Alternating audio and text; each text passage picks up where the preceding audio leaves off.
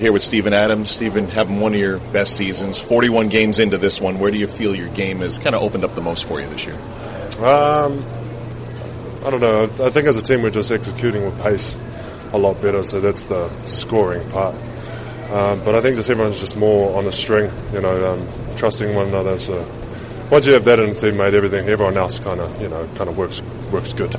Get the second game of a back-to-back tonight against a Minnesota team kind of in the same boat as you guys, had a lot of new faces coming together at the mid-season point. You're going to match up against one of the really good young NBA bigs in Karl Anthony-Towns.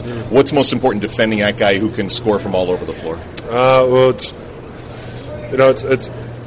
how they run their plays and stuff, and he's very good at, obviously he's a big threat all over the floor, so it's just my ability to just help out my teammates first and then just get back as fast as I can, really. Get back to him and kind of just lead him into our traps and whatnot.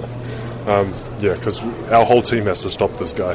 Not just him, but him, Wiggins, bloody Jimmy, all those guys, So, yeah.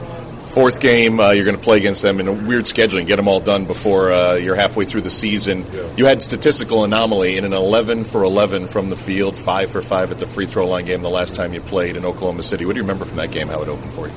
No, just the ball went in the hole, mate, which was good. Just throwing them up, and they were going in, so it's good stuff.